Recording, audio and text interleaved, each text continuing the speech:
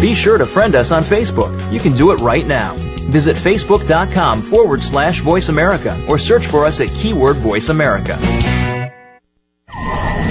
The following program is being brought to you on the Voice America Sports Channel. For more information about our network and to check out additional show hosts and topics of interest, please visit voiceamericasports.com. The Voice America Talk Radio Network is the worldwide leader in live Internet talk radio. Visit voiceamerica.com. The views and ideas expressed on the following program are strictly those of the hosts or guests and do not necessarily reflect the views and ideas held by the Voice America Talk Radio Network, its staff, and management. The horses are at the gate. And they're off! Welcome to Winning Ponies. With a weekend coming up, this is the spot to be for news, handicapping, and spotlights featuring the winners behind horse racing today.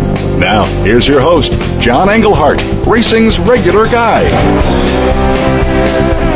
And good evening out there. Yes, great to be back on the airwaves here with Winning Ponies.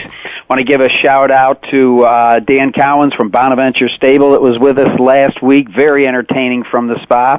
And then, of course, Joe Christophic, our voice from Chicago, who was a very, very busy man with the entire Arlington Million afternoon that turned out to be pretty good. If you listen to our interview, we played the pick four, and as life usually has it, we were solid with three of them. Didn't quite get the whole pick four.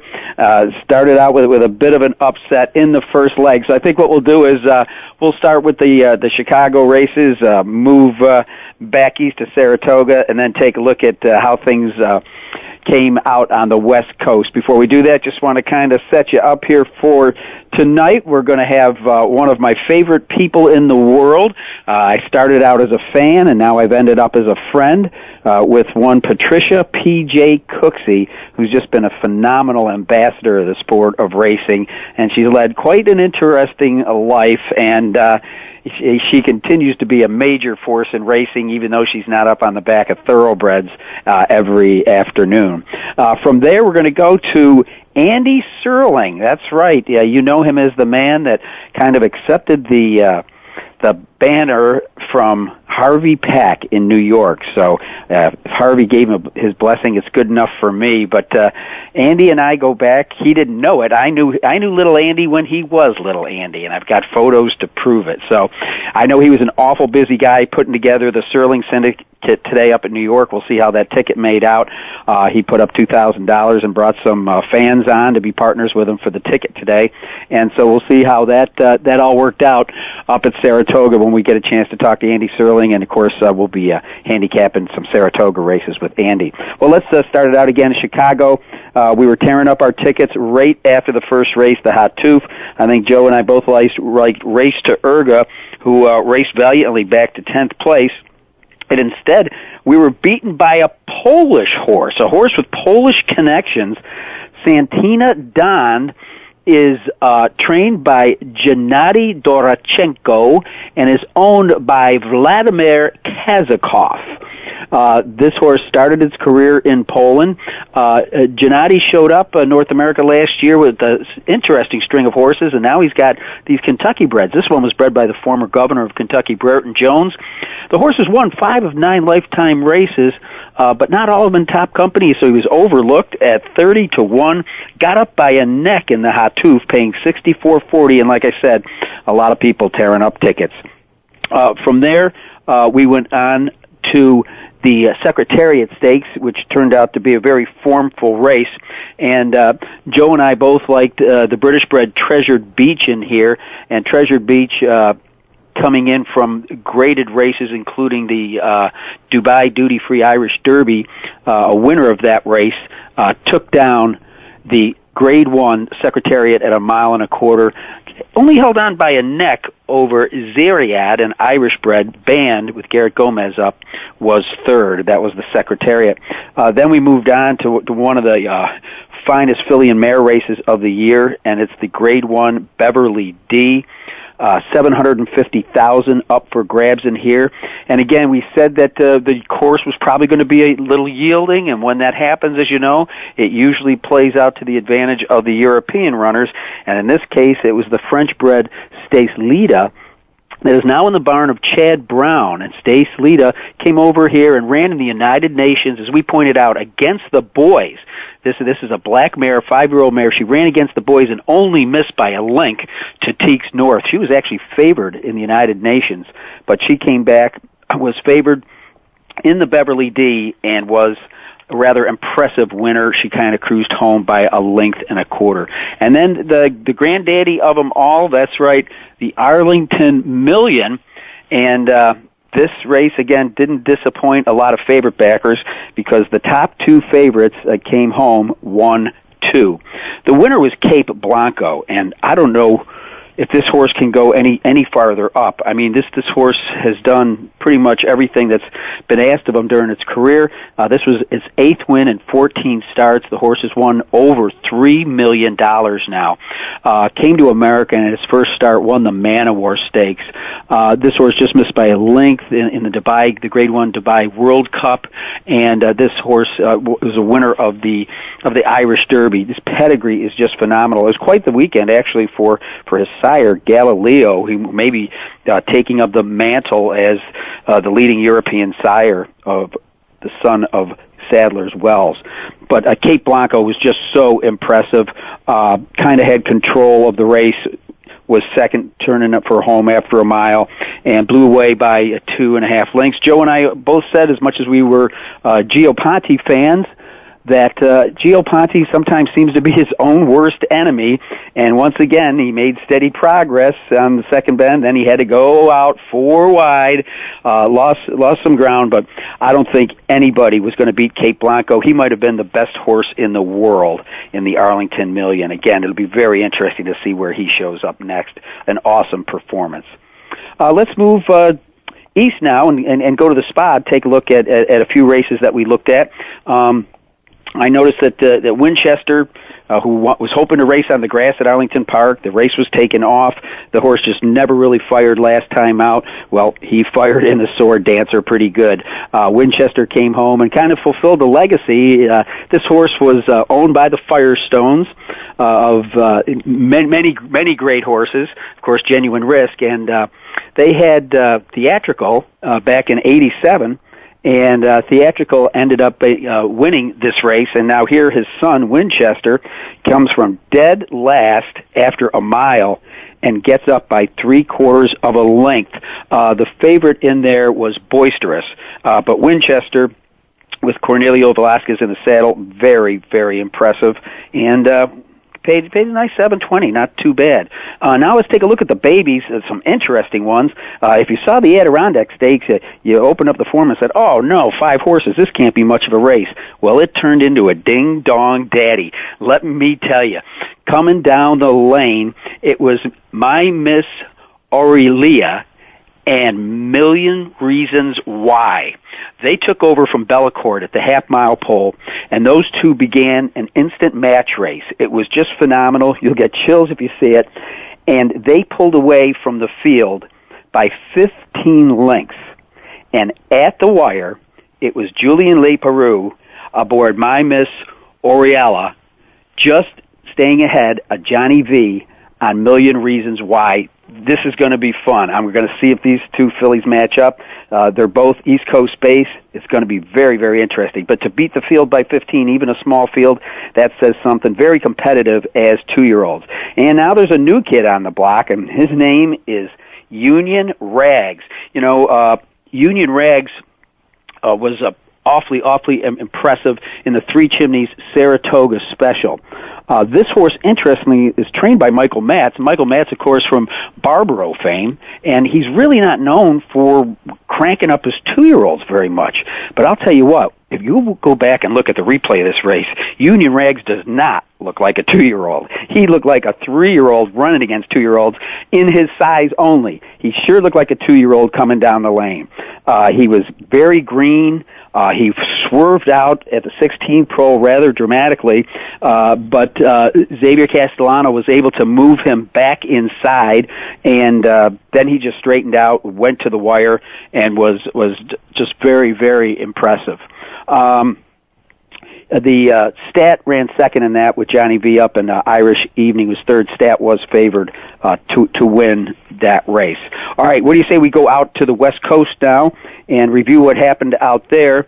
The La Jolla Stakes, that looked like it was a midnight interludes race to lose, and quite frankly, did.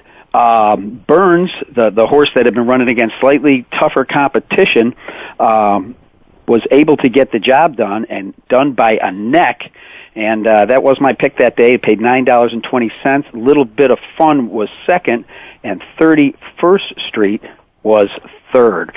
So that again was the La Jolla. From there, very interesting race, the John C. Maybe, a grade 2 for 3-year-olds and up. And this race, it was Cozy Rosie. You remember people by the name of Mr. and Mrs. Jerry Moss from Zenyatta fame?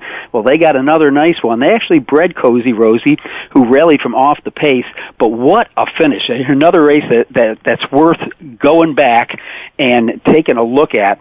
The favorite was Harmonious, who usually puts in a late kick, and did, but it was way too late. Turning for home, she was dead last in the field of 7.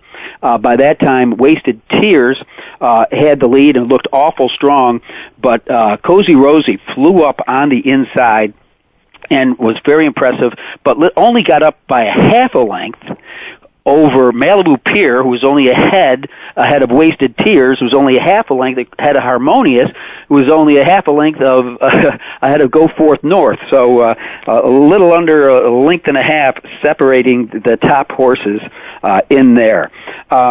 We've been following the travails of Goldakova over on the other side of the pond, and she was beaten again. It's not the first time she was beaten in this.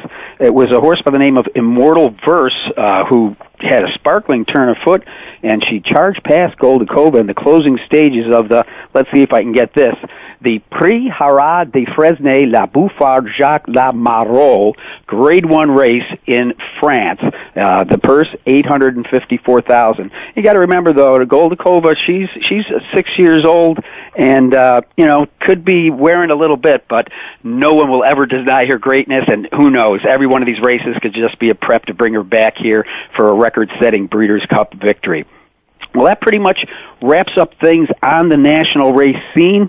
I'm looking forward, coming up in the next segment, to talk to my good friend and just a fantastic person overall, Patricia P.J. Cooksey.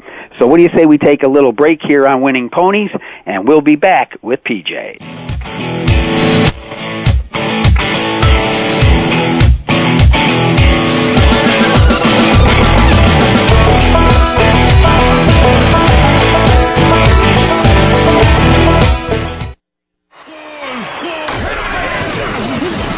Your internet flagship station for sports.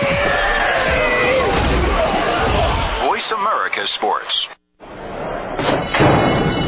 And they're off!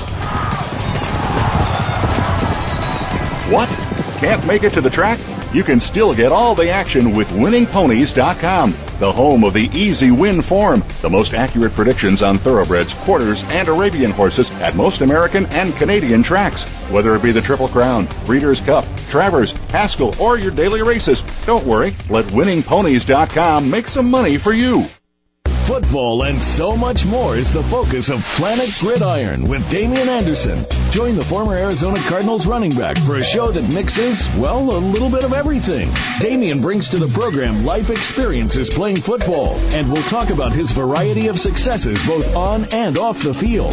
The goal is to provide you with a fun perspective on life, family, success, and of course, football. Tune in to Planet Gridiron with Damian Anderson, Fridays at noon Pacific Pacific Time, 3 p.m. Eastern Time on the Voice America Sports Channel. Listen to Sports Talk at the Positive Pub every Monday at 1 p.m. Eastern, 10 a.m. Pacific on the Voice America Sports Channel. Gil Tyree talks to sports newsmakers, playmakers, and story breakers. You, the hardcore, interactive, and novice fan, can join the show via your phone calls and emails. Sample what's good, right, and positive about the world of sports every week. Begin your week in a positive way with Sports Talk from the Positive Pub. Be here every Monday at 10 a.m. Pacific, 1 p.m. Eastern Time on the Voice America Sports Channel. Your internet flagship station for sports. Voice America Sports.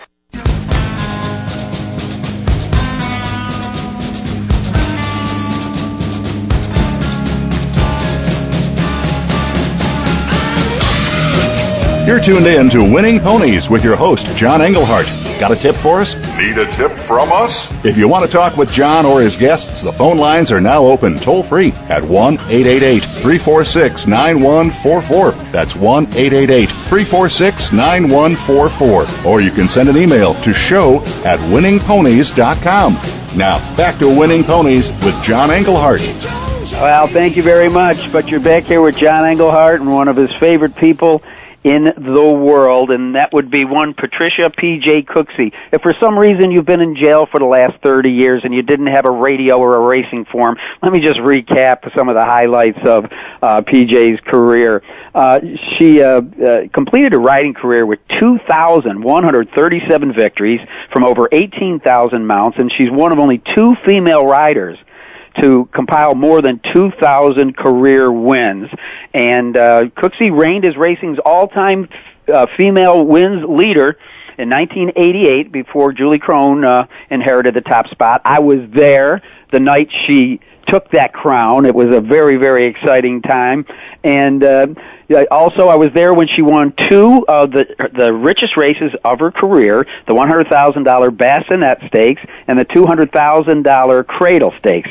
Now, I don't want to make it sound like PJ was just a local rider at River Downs. She went on to have a very, very successful career against some of the best in racing in Kentucky, and that's where she lives now. Ladies and gentlemen, let me introduce you one Patricia P.J. Cooksey. How you doing, Paige? Drum roll, applause, yay! Hey, Johnny, how you doing, buddy? I'm doing great. I just wanted to. I had some fun as we'll get into a little bit later in the conversation. Researching a little bio. We put a little page in the program about you because you're going to be up here this weekend. But if you would just kind of recap your career for some of the people that maybe are just meeting you for the first time. There might be some youngsters out there tuned into the show. Tell them a little about your career at a place called Waterford Park that kind of still exists but is now Mountaineer Park, and the fact that you picked up the nickname PJ because at the time you didn't want trainers to know you were a girl.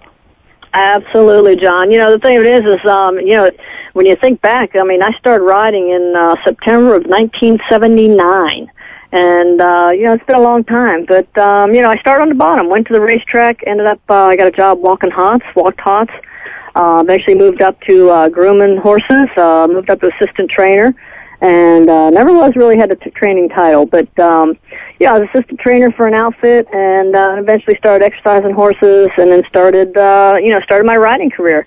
And at the time, the only female jockey up there, well, there's actually 2, Jackie Randolph and a wonderful mentor in Patty Barton. And I give Patty Barton the credit for, giving me my toughness, because let me tell you something, she was one of the true pioneers of racing. And, watching her manipulate those boys and, fight with them and punch them, and I was like, whoa, I'd stand in the corner going, ooh, I hope I don't have to do this. Well, as I personally know, you did do that, but we'll save that for another conversation. Yeah, but start on the bottom, and then, I was just blessed with a God-given talent, loved what I did. There was a point when I probably would have rode for free, but, enjoyed the money that went with it. Eventually, was leading rider my first 2 full meets at Waterford Park, and I thought, well, you know what? The only place to go if you want to be a jockey is the horse capital of the world. So packed my tack and made the move to Kentucky. But what's nice the only thing is, you spent a little time in Ohio on the way. I remember I saw some of the really nice horses. As a matter of fact, Jim Frazier had won a couple stakes here this year, and I know that you rode for his dad, Fleming Frazier, for quite a few years on the Ohio circuit. I didn't know Jim was training. No, gosh, he's really? owning. He's owning. He's owning. Okay. Well, that's neat, though. I didn't realize he still owned horses. Well, that's wonderful. Oh my gosh, Mr. Fraser was just an awesome supporter of mine, and we win a lot of the Ohio stakes races. Most of them, under his colors, and him and Fred Watkins. Good old Fred. Man, what a horseman Fred was. Just real briefly, I'll tell you, all the girls, remember he had all those girls that worked for him in the shed row and everything? They still have a memorial for him at the track every year, and they name a race the Freddie's Angels. And all those girls come out and have a grand old time and then get their picture taken in the winner's circle. Bless their hearts. I mean, they were awesome. Fred treated them right. They treated the horses right. And it was an awesome team. And I mean, believe me, he was like I said, he was just an awesome horseman. But horsemen, trainers only as good as their help and their assistants. And those girls, boy, they just really took care of him and the horses both. Now, I remember you winning several riding titles at another track that's since changed its name. At the time, it was called Latonia. Was that your first step into the bluegrass? Yeah, pretty much coming into Latonia. I felt pretty good. I'd arrived. I was in Kentucky, but you know what?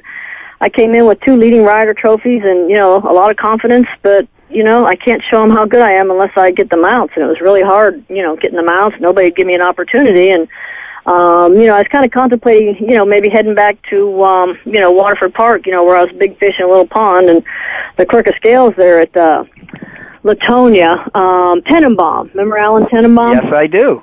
Yeah, he was the Clerk of Scales, and, we got to talking, and I said, I don't know, maybe I'll just go back. And he said, no, let's try something. He said, what's your middle name? And I said, Joanne. And he said, okay, well, we're going to try something. So the next day, the program came out, and I was no longer Patricia Cooksey, or I think it was Patty Cooksey on the program. There was now P.J. Cooksey. So trainers would call in, and, they'd need a rider, and he'd say, well, there's a new rider in town called P.J. Cooksey, and then people would say, well, fine, put him on. And I think one guy was shocked when he showed up in the paddock to be getting legged up. Oh, yeah, I walked out the paddock. Of course, my hair was kind of long, sticking out of my helmet, and I walked up to the trainer. I didn't know him, walked up, put my hand out, and he throws his hands up and says, oh, my God, you're a girl. And I said, yes, sir, I've been that way for 24 years. So it was a lot of fun. And then they realized, that P.J. Cooksey, that's a girl. And she just won a race for me. Yeah. Now, so it was kind of neat. I had to hide the fact that I was a female and, hide my gender. Now, the next step from there was you took on some of the bigger boys heading down the road to Louisville, and you held your own down there, too. Did pretty good at Churchill. I was like 4th leading rider at one spring meet, and that was tough because I really didn't get the opportunities on the good horses down there. But I did the best I could with what I got to ride. I'd bring a lot of long shots in, and the gamblers kind of got to liking me because I think they could count on me to hit the board even if it was a long shot. And I think people were kind of doing okay, with betting on me and everything. And I think everybody knew that I was trying hard, and so, but it was tough, when you got Pat Day beside you on, the 1 to 2, and you're trying to carry this 30 to 1 shot, it certainly was a challenge. But I'll tell you what it did. It made me a better rider, is what it did. So when you ride with those guys, you can only become a better rider. So I really enjoyed my stints in Churchill and Keeneland, and it was great. Well, what's great is I can still hear your enthusiasm for the game in your voice. And what's neat is you've been a fantastic ambassador for the sport, and you've carried it on. But you've also you had a personal struggle that you overcame with breast cancer. Luckily we can talk about it now because you're on the good side of it. But that had to be kind of a dark time for your life. Yeah, that was, it's one of those things that hit you, as an athlete. I mean, I took care of myself. I kind of watched what I ate, and, you just don't expect, you don't expect you to get yourself to get cancer because you're an athlete. Athletes don't get sick. And secondly, I thought you had to have breasts in order to get breast cancer. But anyway. Stop.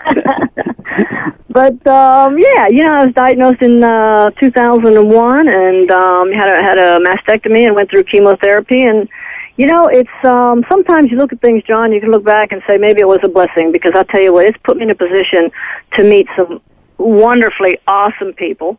I'm right now on a committee with the First Lady of Kentucky, Mrs. Jane Bashir, which is an initiative that she started called Horses and Hope, that raises money and raises awareness and education and screening for the women and men on the backside of the racetracks in Kentucky.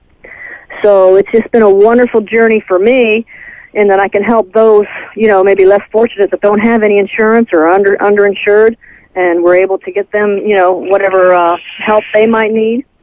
And, so it's, like I said, it might have been a blessing in disguise, I think. Well, I know that not long ago you were down riding for the Cure down on during the Preakness Stakes. Oh boy, that's fun. Last year was the first year they had a Lady Legends race. It's called Legends for the Cure, and there's 8 women jockeys who are retired, and we ride a pari-mutuel wagering race. We ride 6 furlongs. Some of the women, now if people want to Google these names, I mean, they'll find that, I don't consider myself a pioneer, John. I mean, these women broke down the barriers way before I came along, and, like I said, I kind of like to smooth the paths after me, but these women, Barbara Jo Rubin, the first woman to win a pari-mutuel wagering race, Cheryl White, the first African-American, let's see, who else? Andrea Seafelt, she was one of the first. She set all kinds of records up on the East Coast. I keep forgetting all of them. Mary Russ won the first Grade 1 stakes race in Florida. Her name's Mary Russ Totora. I mean, it was just an awesome group of ladies. And, I mean, we worked and busted our rear ends to get ready for that race last year. And everybody was real like, okay, how's this going to work? How's this going to turn out? Barbara Jo was 60 years old last year, Wow. So, but I'll tell you what, she's a horsewoman like you can't believe. She gets on 100 jumpers every day, 8 and 9 a day, so she was fitter than all of us. But, we raised money. They said it was one of the biggest autograph signing sessions they've ever had. They brought in Kathy Kushner, Diane Crump, who was the first woman to ride in the Kentucky Derby. I think Patty Barton came in. I mean, they just brought all the legends in and just made it a great, awesome Preakness weekend for us. And it was so good that they did it again this year. So that's one thing that's keeping me halfway fit. Well, I'll tell you what, I've never been one not to be able to steal a good idea. And then now that I see that you've been doing work for the Susan G. Komen Race for the Cure Foundation, I'm grabbing you, and you're going to come up here to River Downs on Saturday and be up with the folks up here. Absolutely. I look forward to it. I love meeting the, survivors and the people who support the survivors. That's a big part of when you go through cancer and everything is your support system. Everybody that helps you get through it. And not only once you get through the cancer, but those that stick with you and continue to walk beside you, because you just never know when, the big C can rear its ugly head again. So I love coming to events like this. I think it's a great cause. And I'm just, I'm thrilled to come up again to, especially, people say, well, what was your favorite track? That's easy. River Downs. Oh, I love it. I love it. Well, you said that just the way I paid you. That's fantastic. Yeah, send the check, okay? I'll just hand it to you. I do. I mean, Saturday. It's a great track. The turf course was always wonderful. The dirt course was the safest. You look out and there's the Ohio River flowing. I mean, it's just an awesome track. I loved riding at River Downs. Well, thanks, and I'll tell you what, I've loved working here all these years, and I'm overlooking that Ohio River to the hills of Kentucky right now. This place is gorgeous. The great thing about having you up, because I know you were a guest of honor about 5 years ago or so, is how many people around here still remember you like you were a hero here yesterday. Yeah, that's that makes me feel good to come back and see a lot of the people that I hadn't seen for a while, and we'll reminisce. You remember this horse, and I bet on that horse. And I'm going, where did he finish? Last. I said, well, I don't remember that one. And it's so funny. People go, I made a lot of money on you, and others will go, you cost me money. going, sorry. Yeah, I got paid. So, yeah, really. But I know, I said, it wasn't me. So, but there's folks here that we've got a lot of veterans around here that rode against you.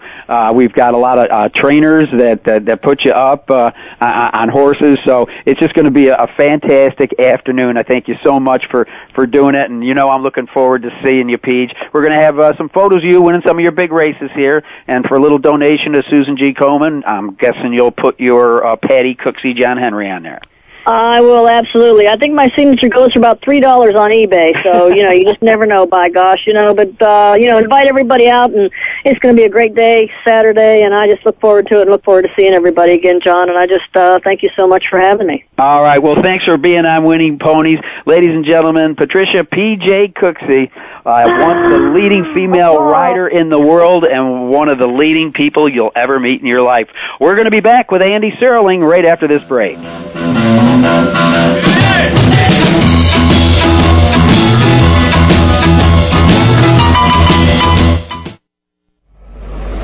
Your internet flagship station for sports, Voice America Sports. This Is It Sports is an engaging talk program that includes you, the experts, and sports, all moderated by Coach Carl Hargrave. We'll talk about what's going on in the general sports world, collegiate and professional. Take a look at youth-oriented sports, athletic development and sportsmanship, faith, and where it has its place in sports, along with a lively discussion with Coach Carl every week. Tune in to This Is It Sports with Coach Carl Hargrave every Thursday at 3 p.m. Pacific Time, 6 p.m. Eastern Time on the Voice America Sports Channel. And they're off. What? Can't make it to the track? You can still get all the action with winningponies.com, the home of the easy win form, the most accurate predictions on thoroughbreds, quarters, and Arabian horses at most American and Canadian tracks. Whether it be the Triple Crown, Breeders' Cup, Travers, Haskell, or your daily races, don't worry, let winningponies.com make some money for you. Fantasy sports is where the action really is. Over 40 million people play fantasy sports, but rarely do they get to quiz the experts. Fantasy Insights is the name and the game. Tune in every week as Dish Adams and his guests clue you in on the fantasy football game, what's happening on and off the field, and how it will affect your fantasy team. These experts aren't just beat writers assigned to fantasy football. They live and breathe the game. Tune in to Fantasy Insights with Dish Adams every Thursday afternoon at 2 p.m. Pacific, 5 p.m. Eastern on Voice America Sports. The fans now have a voice to speak their mind. No holds barred. They need to bench his ass and move on. I just think that the coach made a mistake. Oh, crazy. NFL, MLB, NBA, NHL. Speak up or forever hold your mouth. We ain't playing around here. Voice America Sports.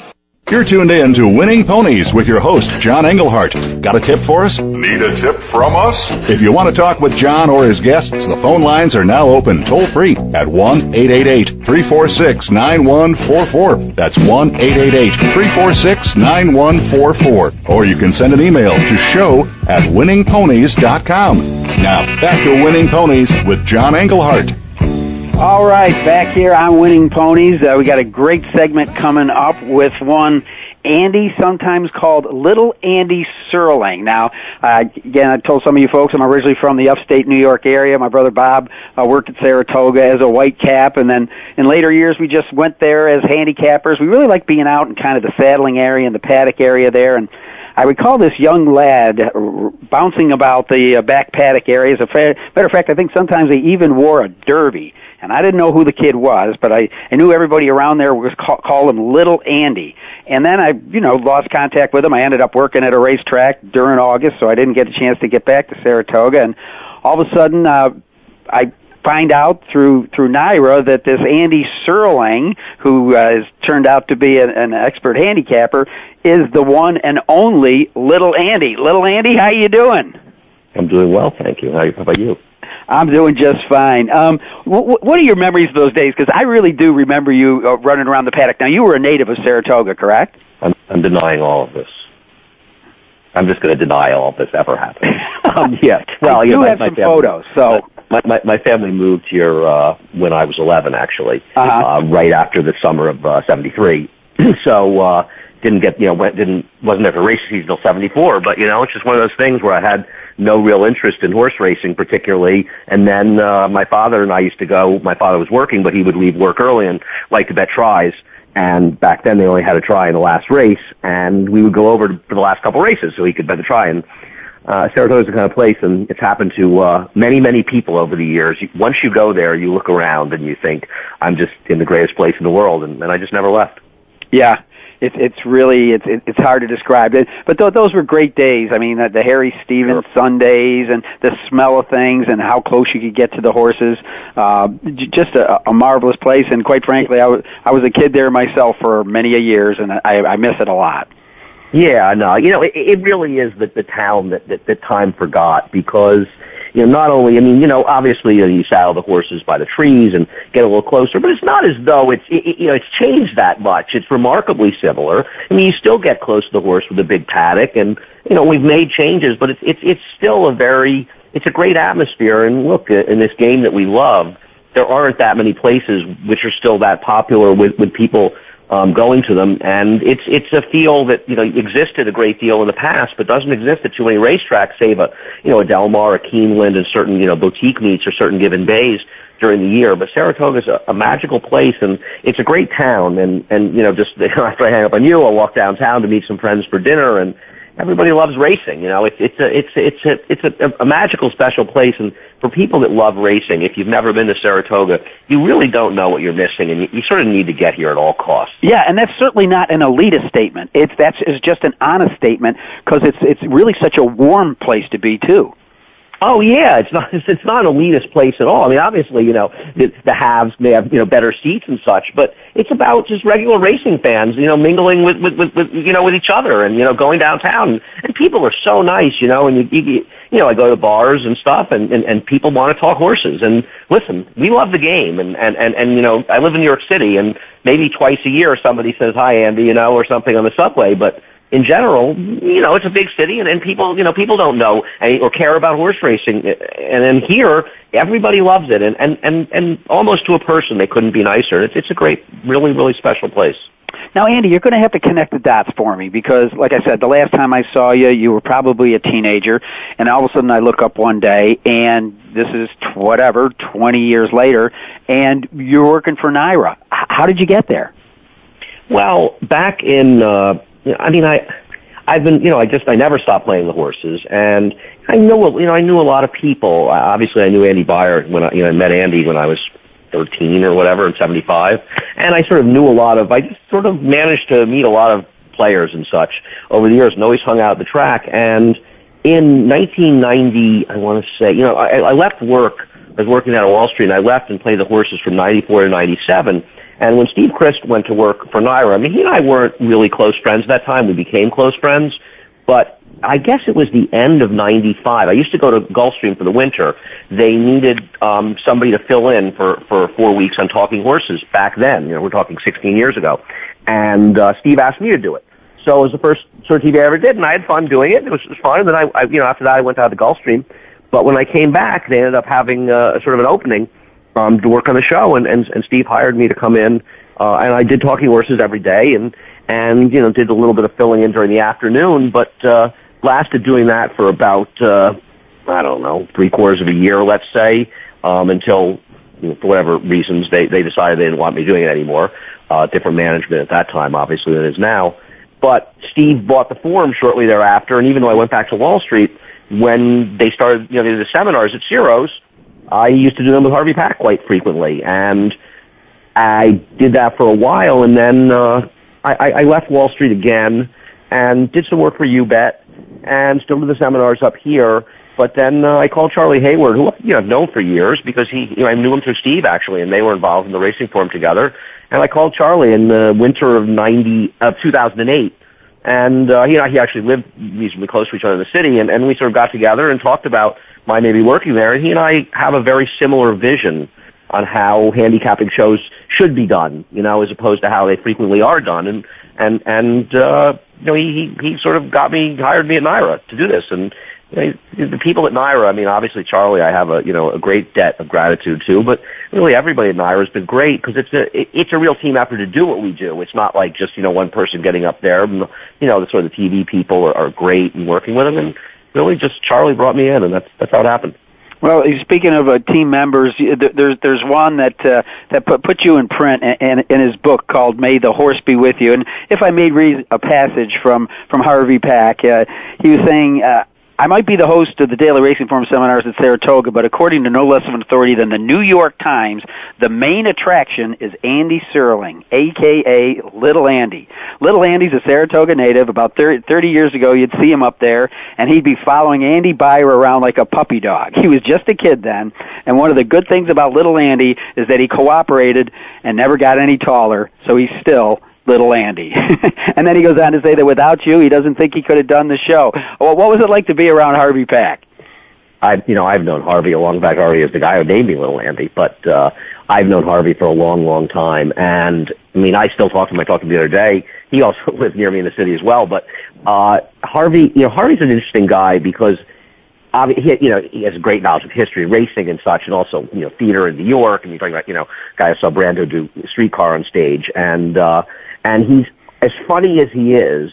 He's funnier to be with sort of personally, driving to and from the track with him. He's an extraordinarily bright and funny guy, but also in working with him, we just had a great time together. I mean, we have similar senses of humor, and we enjoy working together. And I mean, I am sure that I will never do anything that I will enjoy more than being on the Ciro stage with Harvey. That was just, I can't tell you what it was like and how much I enjoyed it and look forward to it and miss it. I think about every day as I walk the track and I walk by Ciro's, I think about how lucky I was and what great times those were.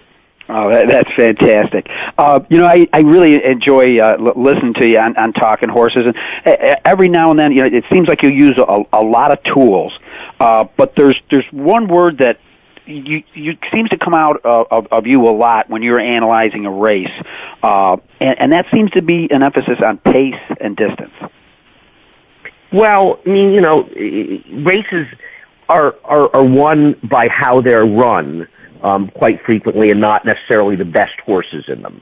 Obviously, being the best horse is an advantage, but the race dynamics have so much to do with the results that you have to be aware of it. And you have to be aware when it's the case. There are going to be plenty of races that are straightforward races where the right horses sort of win, whether they're the favorites or not. But you have to be aware of when the dynamics of a race, even if it's not the winner, affected the result and who was affected both positively and negatively, and you have to know that for their future races and sort of have an idea in your head of perhaps how today's race will be run. And I think, the secret to finding winners is finding the horses that are best suited to a race and not just the horses who are necessarily the best horses. Well, you do an outstanding job at that, and I know that you've had a really long day. And so what I'd like to do, if I could, is I'd like to ask you to handicap the next two feature races at Saratoga on Friday and Saturday, starting out with, is it pronounced the Yaddo? Yaddo. Yaddo. Yaddo is the artist colony, which abuts the track property as you're heading down Union Avenue away from town. Well, if you were in Ohio, I'd take the lead here because I know my state bred's pretty good. But you're a New Yorker, and this race is for fillies and mares, 100,000 going a mile and a 16th, fold in New York. So I'm going to let you take it away. Yeah, I think it's an interesting race. Listen, there's no question that the horse to beat here is Gitchigumi. She's simply, probably a better horse than the ones in here. But I don't think her margin is that significant. And, one of the things you like to do, especially, as you get used to the New York bred stakes, and we ran the West Point, the male division today, is find, you have the sort of the old pros that have been running in them for a little while, but are there any sort of young horses, a 4-year-old that's sort of stepping their game up and is ready to join the elite? And I would say overall, first of all, we don't have the winner of the other sort of top New York bred filly chorus music. And overall, not that these horses are there's some decent horses in here, but some of the better horses like Go West, Young Girl, a horse that Tom Proctor had, retired and not running anymore. So I think it's not a race that you have to worry about, some titan that you can't beat. And Mystic City is a horse who has really stepped up her game this year. She was marginally okay as a New York bred, getting through her non-was a one condition last year. But since coming back this year, she's run 3 straight very, very strong races. And last time out, this was a contentious race, and she chased the pace hard early before settling a little off of it, but was 2 to 3 wide on both turns. And I thought she was, the only horse that was sort of forwardly placed in the race that finished it all, and she only got beaten a length. And there's just not a heck of a lot of pace in this race. It's not as though she needs to have the lead anyway by herself, but I think she may be in a position where she's able to pretty much control. And as a horse that's improving moving forward, I think that Mystic City is an extremely interesting and dangerous horse in this race. So she's my pick, along with the obvious Gitchigumi and a little Terra Eva. Yeah, I mean, you've got basically it's a replay of the Irish Linnet. You got the 2nd, 3rd, 4th, 5th, and 6th finishers in there. Well, coming up, the big one this week, of course, is going to be the Alabama Stakes, and I'll date myself. I found one of my old Brownie photos of Bill Shoemaker winning aboard Gamely in 1967. Wow. So I was there that day, dating myself a little bit. Right. But this is always just a sensational race, and as much as we have a filly that could be going for the Triple Tiara, again, I'm looking at this from maybe a pace angle. Could It's Tricky and Plum Pretty set this race up for St. John's River or Inglorious? Or Royal Delta. Yeah, this is a really, really good race. I mean, I know it's a 6-horse field and one of them has no real chance at Finch Pie, but the other 5 are really, this is a great race. And, obviously I sell the Naira product, but this race doesn't need me to sell it. This is a great race. And I'm fascinated by it. One of the things, I love It's Tricky. Not in this race. I'm not betting her in this race, but this is a horse that Jason and I saw run in the winter, and I was all agog. I really, I pronounced her perhaps the best 3-year-old in the country after she won the Busher, and a lot of people may have laughed at that, but she's a very, very good horse. The only race she's ever lost was a debacle when they shipped her to Florida. They went from the cold to the heat. She has a sweating issue, and she just didn't handle the ship, and she just blew up. But otherwise, you basically got an undefeated filly, and she is a very, very good horse. But mile and a quarter is a question mark. She's got Plum Pretty to deal with. There's no question, they are head and shoulders above the others based on their last race. But, last race is a different story because Royal Delta hadn't run in 2 months, and she never got in a comfortable position. She was hung up a bit wide. She was sort of rank early and just never really got comfortable. And you go back to her Black-Eyed Susan, where she beat Buster's Ready when Buster's Ready was in good form and came back and buried the field in the Mother Goose. She had a good trip that day, but she was very impressive in winning. And I think with the benefit of the race under her belt and a good inside post, she can get the right position, and she might be the best horse in this race. I don't discount St. John's River, but she beat weaker horses, but I'm very scared of Inglorious on the outside. Not because I think she's the best horse in the race, because I think she may be the 5th best horse in the race, if you break down their abilities. But what she is a mile and a quarter horse. And you just can't, sort of discount how important a horse's talent to handle the distance is, especially the farther they go. We just don't know how well the others will handle the distance. And when you see how much Inglorious improved in that Queen's Plate, I just think that she's a very dangerous horse considering it's a mile and a quarter. She is. The only question that remains is she a synthetic wonder? Right. She hasn't proven herself on dirt. Except, her dirt races down at Fairgrounds were really pretty much in line with her other synth races, save the Queen's Plate. So I think a fair argument can be made that she may have just stepped forward because it was the mile and a quarter. Or she's, just suddenly improved. Or she got a fast pace to run into and she'll be nowhere in this race. But I think that she's a horse. And Josie Terrell won this race 2 years ago. She has good numbers going, synth to dirt. I think she's a really interesting horse. But I love Royal Delta in this race. I'm not swaying for a position that I took that she really ultimately might prove to be the best 3-year-old filly in the country. Well, I hope everybody within the sound of our voice can, if they can't be at Saratoga, can get to an OTB parlor or a racetrack near them. This is just going to be an unbelievable race. There's just so much talent in there. And speaking of talent, I'm talking to him right now, Andy Serling. Andy, you do just an outstanding job representing everybody in racing. I love your delivery. You're fun to listen to, but you make a whole lot of sense. You make watching a handicapping show fun, and thanks so much for spending the time with us this evening. Well, thanks for all the kind words, and thanks for having me on, and I look forward to coming on some other time. I will. I'll try to get you on a day you're not putting together a Pick 6 ticket. All right, John. Take care. All right, and take care. By the way, I hope I get a chance to get to River Downs again. I used to love going there when I used to go to Keeneland in the mid-'90s when you guys would race on Mondays and Tuesdays, and I drive down. It's a great place. It really is a terrific track. Be my guest. Thanks a million. Coming up next, we're going to try to take a visit to some other tracks, Monmouth Park and Del Mar. We'll be right back. Now I ain't saying she a gold she a gold digger. But she ain't messing with no broke niggas. Get down, girl. Your internet flagship station for sports. Voice America Sports. And they're off. What? Can't make it to the track? You can still get all the action with winningponies.com, the home of the easy win form, the most accurate predictions on thoroughbreds, quarters, and Arabian horses at most American and Canadian tracks. Whether it be the Triple Crown, Breeders' Cup, Travers, Haskell, or your daily races, don't worry. Let winningponies.com make some money for you. Your internet flagship station for sports, Voice America Sports. You're tuned in to Winning Ponies with your host, John Englehart. Got a tip for us? Need a tip from us? If you want to talk with John or his guests, the phone lines are now open toll-free at 1-888-346-9144. That's 1-888-346-9144. Or you can send an email to show@winningponies.com. Now, back to Winning Ponies with John Englehart.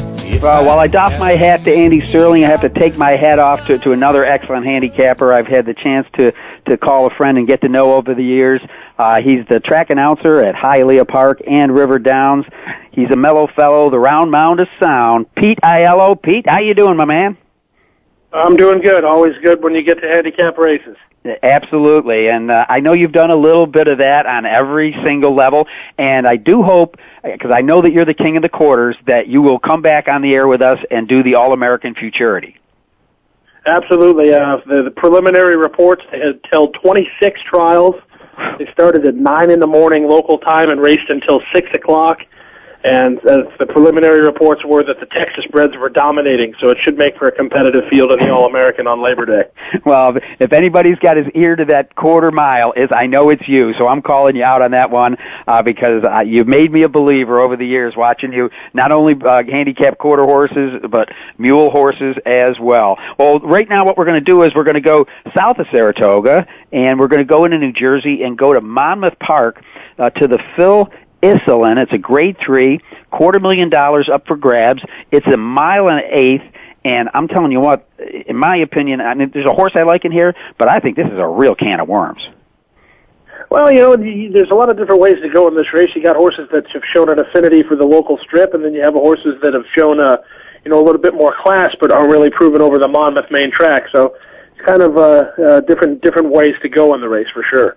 Yeah, and there's a couple question mark horses. Like you said, there are horses that have shown affinity for Monmouth, particularly Chirac, who I've got my horse for course little number down there. He had 12 starts at Monmouth, 5 wins, a second, 4 thirds. He's won $371,000 at the track, and this is a mile and an eighth. Horses don't race that a lot, and this horse has finished first and third. But there's and this horse actually won this race back in 2009. The only thing is he's got those long lines in his past performances, so you know that he's probably had a little hitch in his get-along, and that last race scares me, Pete. Well, John, I actually saw that last race. I wagered on that last race, and I would encourage you that if you like Chirac, don't hold the last race against him. It was a very contested pace that day. They went far too quick, far too soon, going a mile and a half at Philly Park. And the winner of the race, A.U. Minor, he was a good 15, 16 lengths last as they came by the stands the first time. So, as you like to say, just draw a line through that last race. For me in here, though, the more concern about Chirac is the lack of a clear early lead in here as well. I think that he will hook up with Ponzi Scheme as well as Dueling Alex. You have to remember something about the one-horse Dueling Alex. The last time he ran at Belmont and 4 races at Gulfstream, those are one-turn miles. And as you know, horses stretching out will inherently show more speed than they do going the one turn. So look for some pace to be a contested one, and there's a couple of different ways to go in here. Todd Pletcher's animal Alma Dioro is coming off a good win at Delaware in the Carpenter Memorial Handicap. If he can sit that kind of trip, I think he's got a big chance in here. He's shown the propensity to get a long trip. However, he's really kind of been a tractable type animal, and I think he's better with a target. Jersey Joe Bravo, he's not called Jersey Joe for nothing, so don't overlook Todd Pletcher's horse in there for sure. No, and if you want to talk about class, you look down through, many of these horses have, kind of prepped a little bit in optional claimings and allowance races and things like this. This horse, as you look down his past performances, you see nothing but stakes competition. Absolutely, and it's interesting, the horse right next door that I mentioned a little bit ago in the Ponzi scheme, he's a horse that's really come to hand for trainer Juan Saray, and that's who I actually bet on in the Greenwood Cup last time. And he just was a little too keen for the jock that day. And I really think that this horse has got a big shot if he can sit off the speed like he did in that overnight stake at Delaware 2 races ago. He made all on the skip away at Monmouth, but a 24-second opening quarter in New Jersey is really not all that quick. So I wouldn't overlook Ponzi scheme either. He definitely has the speed figures to be competitive, and he certainly has shown that he can rally from off the speed.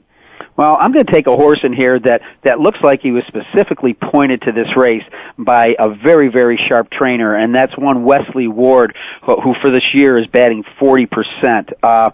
This horse, he's a 2-time Derby winner, but it was the Ohio Derby and the Oklahoma Derby. The thing is, both of those races were long. This horse has won at 1 mile and an eighth. The horse has only had 2 races this year. The first one, just we want to put a line through it. But then he races rests the horse from May to July and decides to show up at Monmouth, the first time this horse has ever run there. And this horse comes from just off the pace, gets up by a head, but wasn't really used. That was a strong finish. And I noticed that Mr. Trujillo, who probably could have had some mounts on other horses in this race, is sticking with Wesley Ward. So I'm going to think that maybe Wes is a pretty sharp guy, that he's winding this horse up for a big effort. But those are the horses that float to the top there. I've only got about 3 minutes left to break down just a fantastic race out on the West Coast. The Grade 1 Del Mar Oaks. Of course, Oaks are for 3-year-old fillies.